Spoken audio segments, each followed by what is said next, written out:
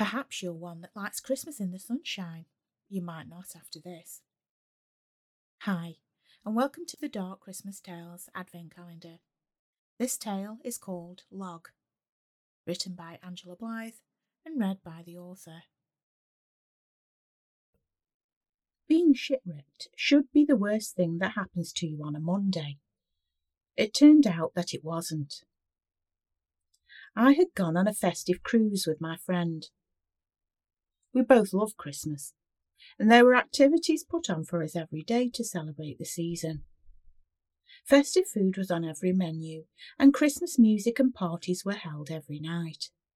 Everyone was in a good mood. You didn't choose that cruise unless you loved Christmas.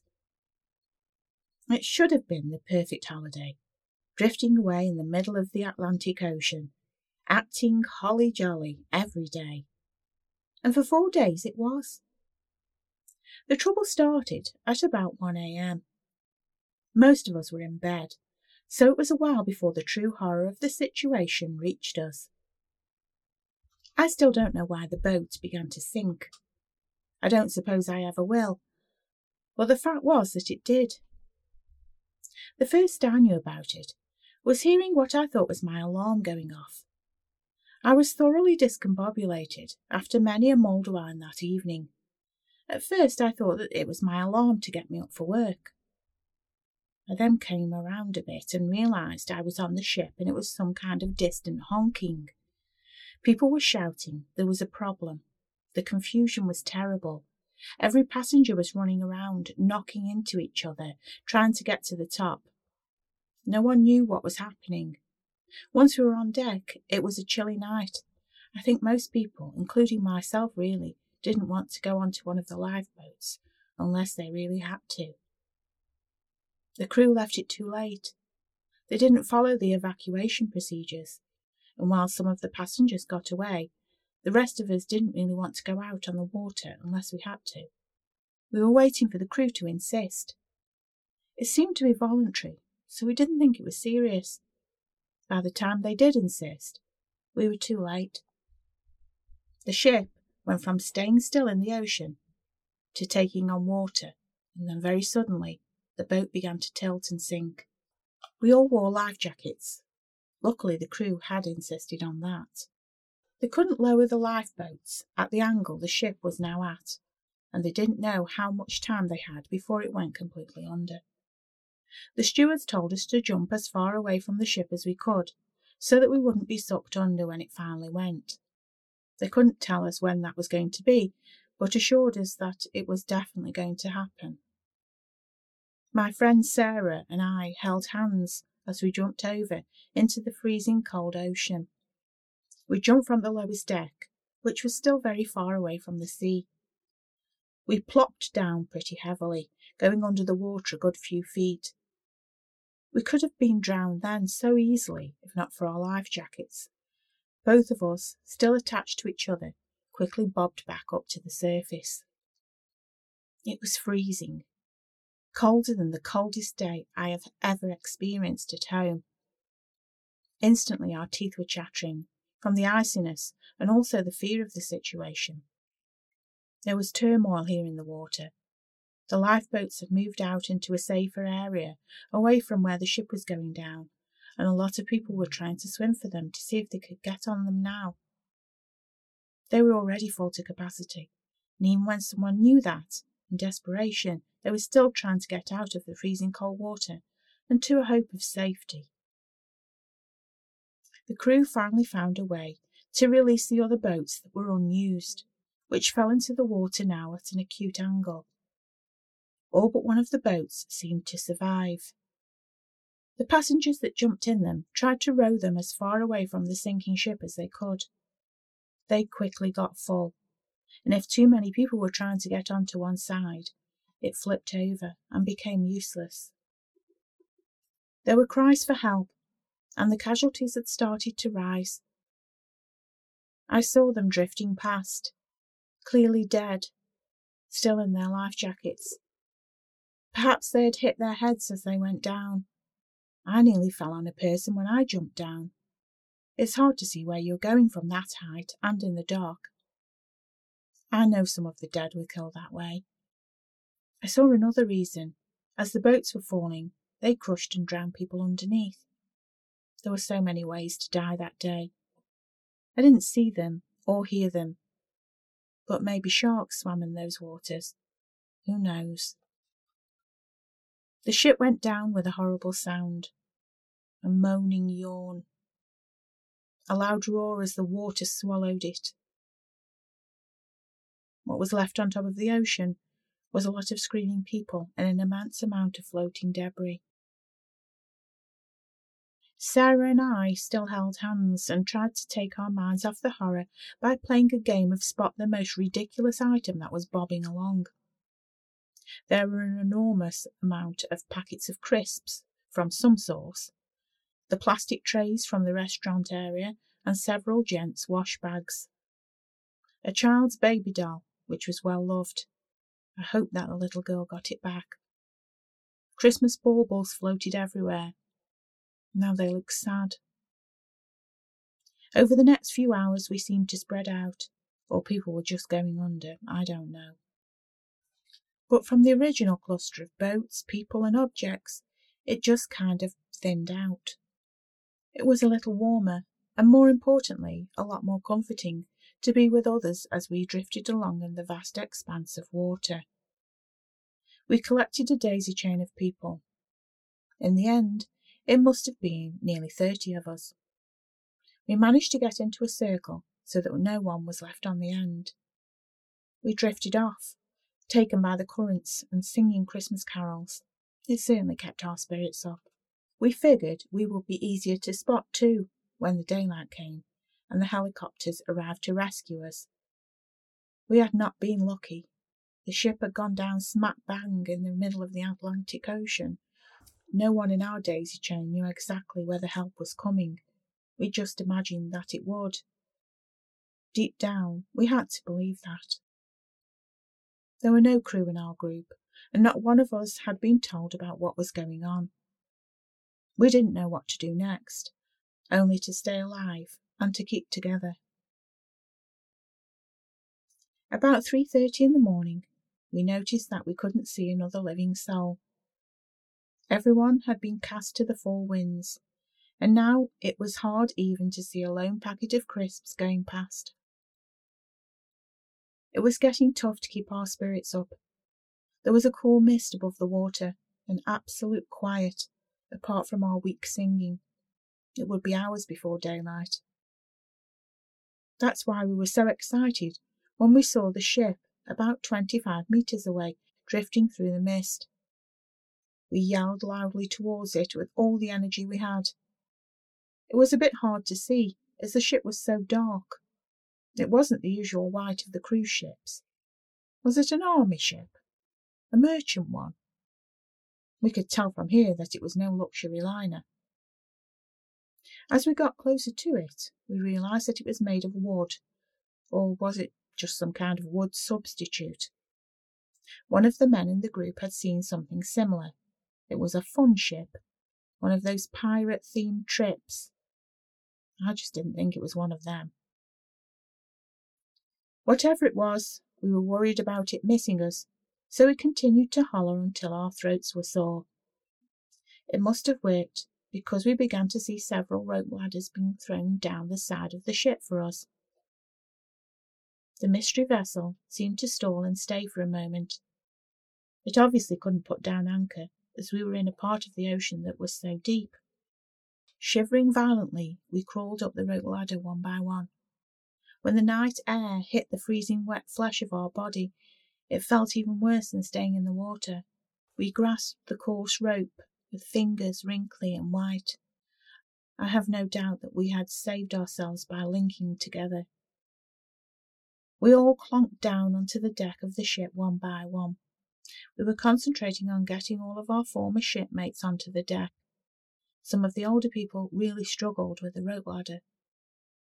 When we got on board, we discovered that there was no one on the deck, not even a sign that anyone had been there.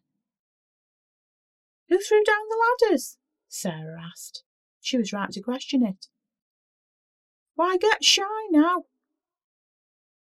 Perhaps they've run off to find us blankets or clothes or something, a man mused. I didn't know about that, but the ladders were evidence that they existed. This ship looked old and tired. I had a feeling that we were the only ones here. I don't know where I got that idea from. It felt like a ghost ship. Perhaps this was what we had come across, and under the circumstances, I thanked God for it.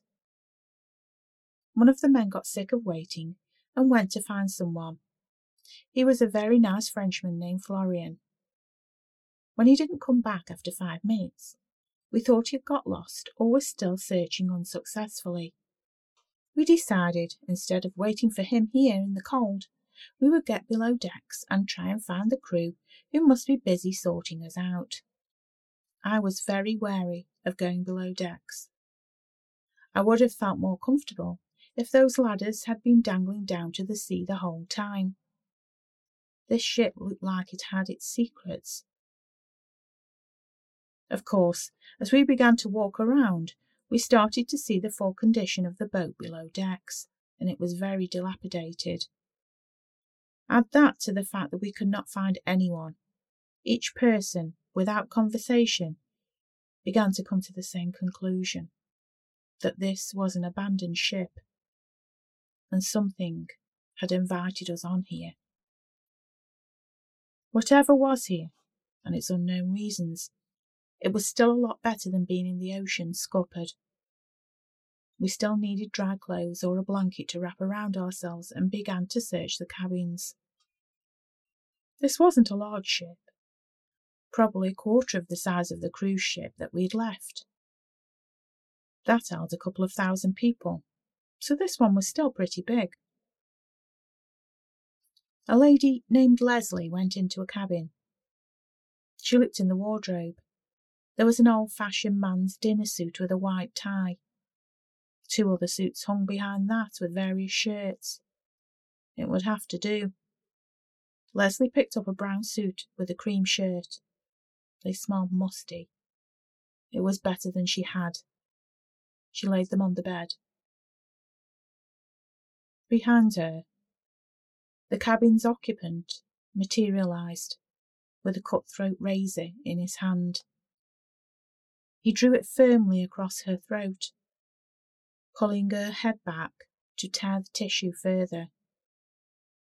He dropped the body on the bed. Like a mist rising beside him, the ghostly, slit-throated Leslie appeared. Not scared or worried. She was part of it now. Florian had got sick of trying to find the crew and had gone into a cabin. He saw men's clothes too, which at least would be more suitable for him. Unusually in the wardrobe, there was a tweed jacket and knickerbockers. His assassin appeared behind him. This one had a small pistol. He gave Florian a couple of quick shots in the back. Florian crumpled to the floor, and then a lesser part of him immediately rose, to be beside the 1930s gangster that would be his guide. We had all split up. The doors were closed in the cabins because we didn't want anyone to see us getting undressed. As the minutes went by, and I tried to find an unoccupied cabin, I heard the odd scuffle or cry. My people were being whittled down, but I told myself I was hearing them cry because of the cold or their situation. Sarah, who was going through the menopause, so never got cold these days, had gone down to the kitchen to see if she could find us some food. I would never know, but the ship's cook quickly made short work of her with his meat chopper. I was about to walk into the last cabin, past everyone else that had entered rooms. I didn't want to go and see what all the cries were for. I was in no state myself to help them. If it was through grief, then I was full of my own, thank you. Shivering still, I put my hand on the handle of the last cabin. Deep down, I knew my fate wasn't a good one if I went in there. Something was waiting there and would get me. I looked back down the dark corridor. A kind of dull emergency lighting was in the ceiling of the passage, but I couldn't tell what it was. I began to walk back down the corridor. I had made my mind up that I wasn't going in that room. I looked behind me, in case whatever was in there was following. I was relieved to see that it didn't seem to be. I needed to find the bridge. There might be an answer to all this, or a radio. Several times, as I walked down the corridor, I thought I saw an odd shape in the shadows. Or should I say, a dark shadow in the darkness, moving with purpose. After returning to the empty deck, I found what I needed at last. Of course, the bridge was abandoned. I tried the radio. I don't know how many years it had been dead. But I saw a large, leather-bound book at the side of the receiver. It was the log. The captain's log. Hopefully, this would tell me what had happened to the ship. As I read through the words, I had only a few clues. What I did find out was that all this started before the 1900s. The writing was faded and hard to read in the copper plate style. It had begun with some kind of madness on the ship, and people had killed each other. My sixth sense, with a jolt, made me realise that someone was behind me. It was the captain of the ship. In his hand he had what I would describe as a short sword.